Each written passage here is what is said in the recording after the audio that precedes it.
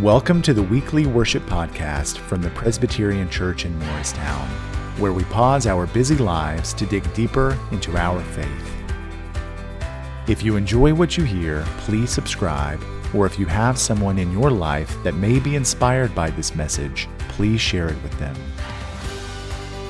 Let's listen to how God might speak to us today, and remember to be the good in your community, a community that matters.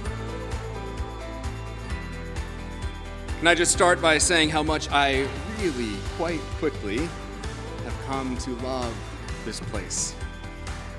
Last Sunday, James and I were gone for a little long weekend away. My first time missing worship since I began serving here last September, and while a little bit of a break was nice, I did miss it. I missed you, I missed the music, I missed the worship, all of it, and I missed the warmth and the beauty and the loveliness of praising God together in this place.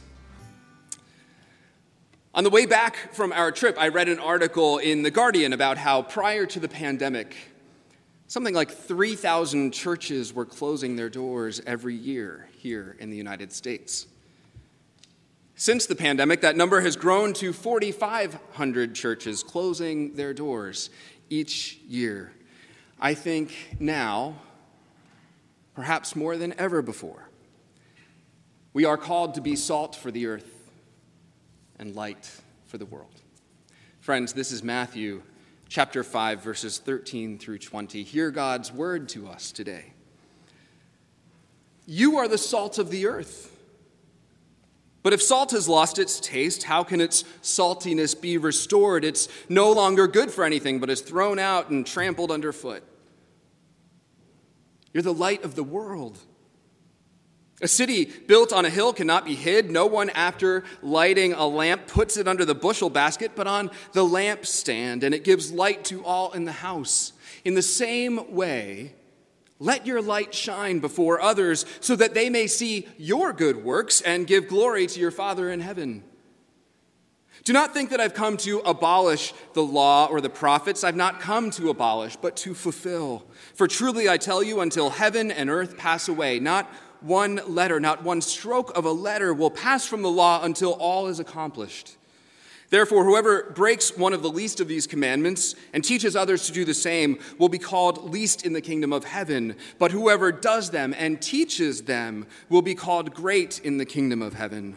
For I tell you, unless your righteousness exceeds that of the scribes and Pharisees, you will never enter the kingdom of heaven. This is the word of the Lord. Thanks be to God. Will you pray with me?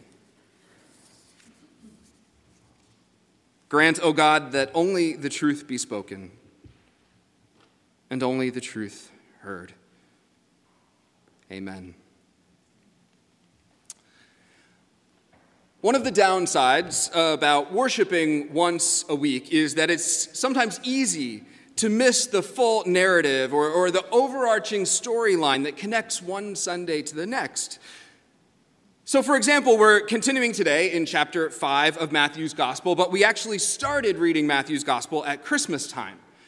We read Matthew's version of the nativity story as Mary and Joseph traveled to Bethlehem, where Jesus was born. We followed the Holy Family as they fled to Egypt to escape evil King Herod. And then we followed them again as they returned and settled in Nazareth. Matthew's text then skips ahead until Jesus is a grown man who makes his way to be baptized by John in the Jordan River. From there, he's led out into the wilderness where he fasts for 40 days and nights before being tempted by the devil. When that temptation was over and Jesus had prevailed, he made his way to Capernaum, a town located on the shores of the Sea of Galilee. That's where he calls his first disciples, Simon and Andrew, James and John.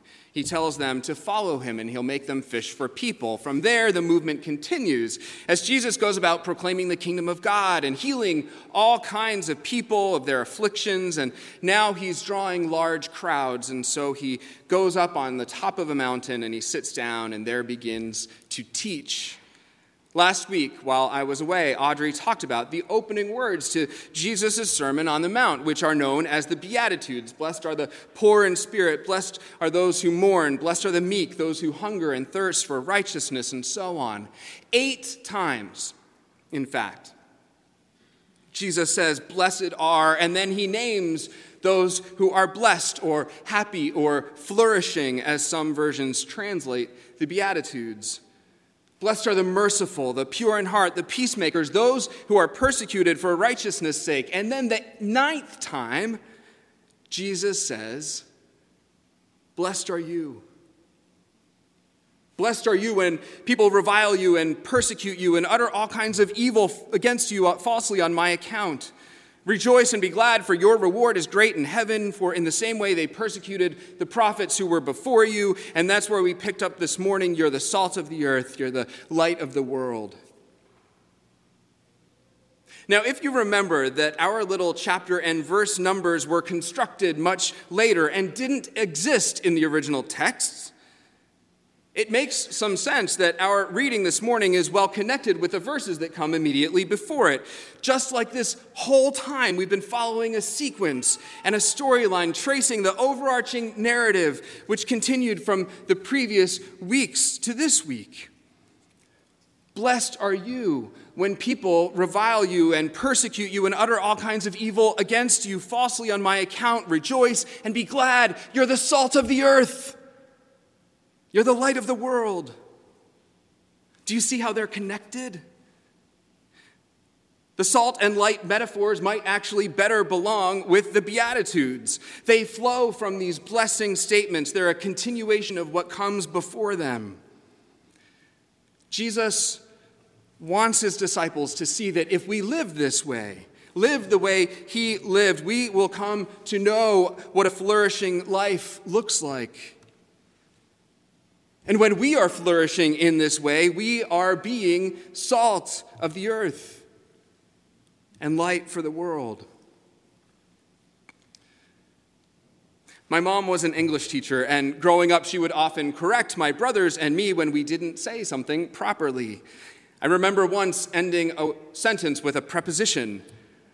I was complaining proudly, probably obnoxiously, and I said, "That's just something I'm not going to put up with." I was a teenager. "Excuse me," my mother said back. "That's just something I'm not going to put up with," I repeated. "Excuse me," she said. I paused and realized my error. You can't end a sentence in a preposition, so I stammered out a clunky way of saying what I wanted to say. "That's something up with which I will not put."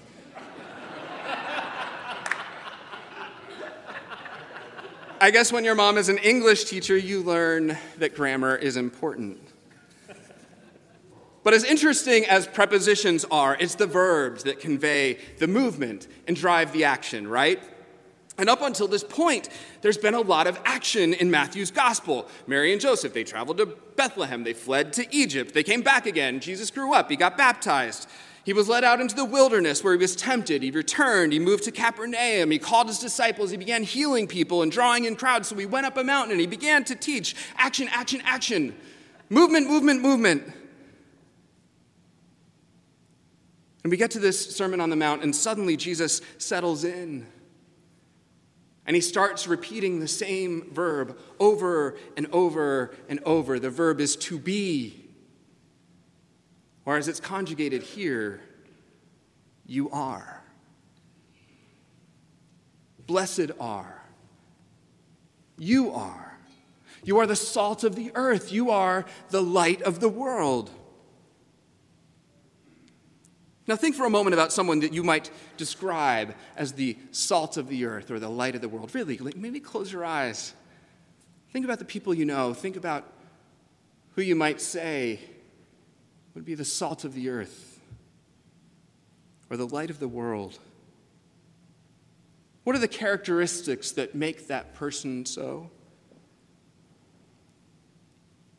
If I had to guess, I'd imagine you're thinking of someone who is humble, unassuming, welcoming, generous, gracious, kind, the The sort of person who gives without counting the cost and who serves wherever there's a need, who makes you feel loved. One of the things that I find so interesting about this text and its grammar is that are is in the present tense, which is an interesting choice because unless Matthew left out some really important details, Jesus is talking to some people who haven't been following him for very long.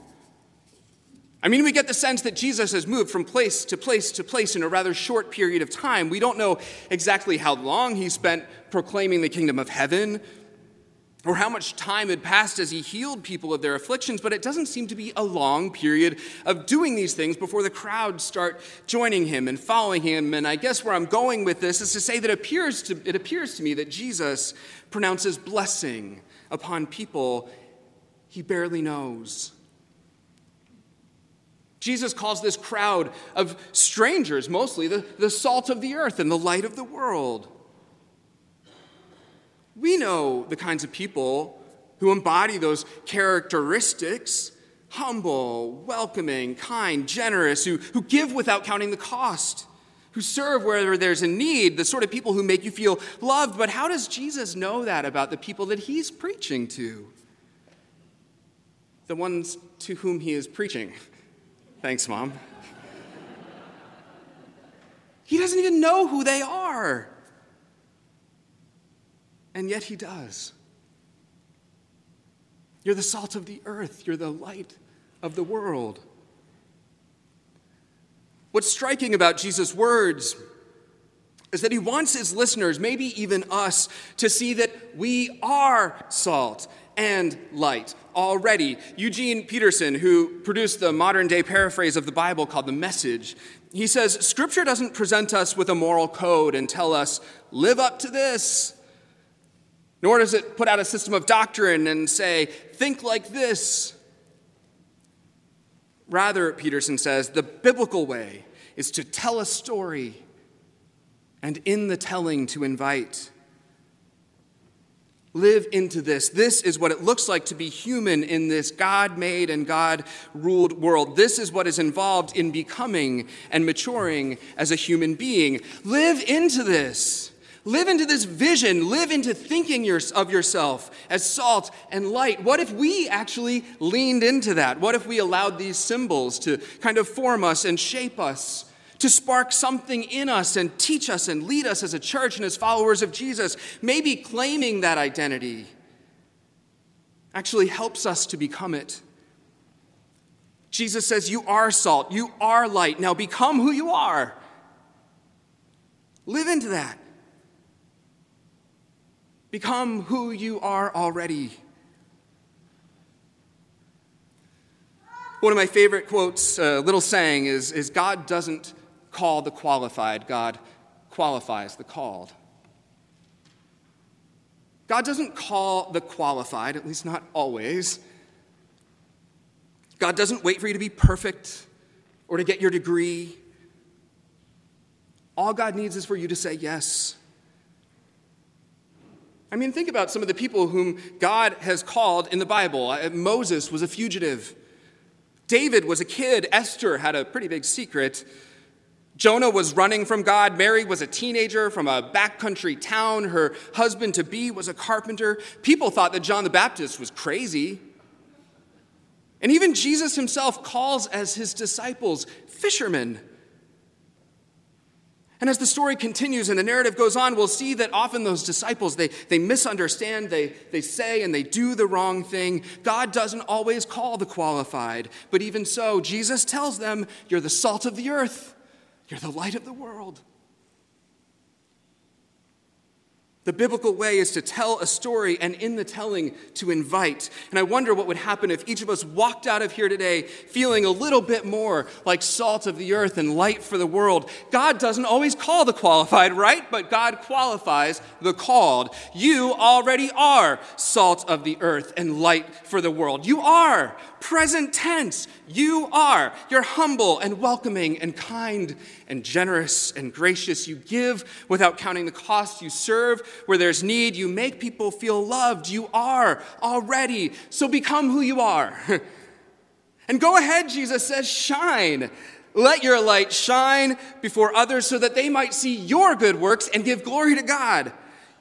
Your light might be small, but God qualifies the called, so go ahead and let your light shine. Okay, church, shine. The world does not need us to hide our light under a bushel. The world needs us to give of ourselves without counting the cost, and to serve where there's a need, and to make people feel welcomed and loved. The world needs more people who are humble and kind and generous. Rejoice, Jesus says, and be glad. Bring forth the kingdom. Shine. Don't hide who you are. Don't be afraid to shine or to flourish. Become who you already are in the present tense. You're salt of the earth and you're light of the world. Thanks be to God. Amen. Thank you for listening with us today. If you enjoyed what you heard, please subscribe, or if you have someone in your life that may be inspired by this message, please share it with them.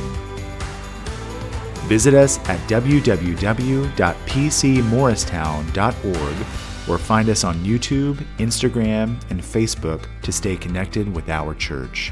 But most of all, remember to be the good in your community, a community that matters.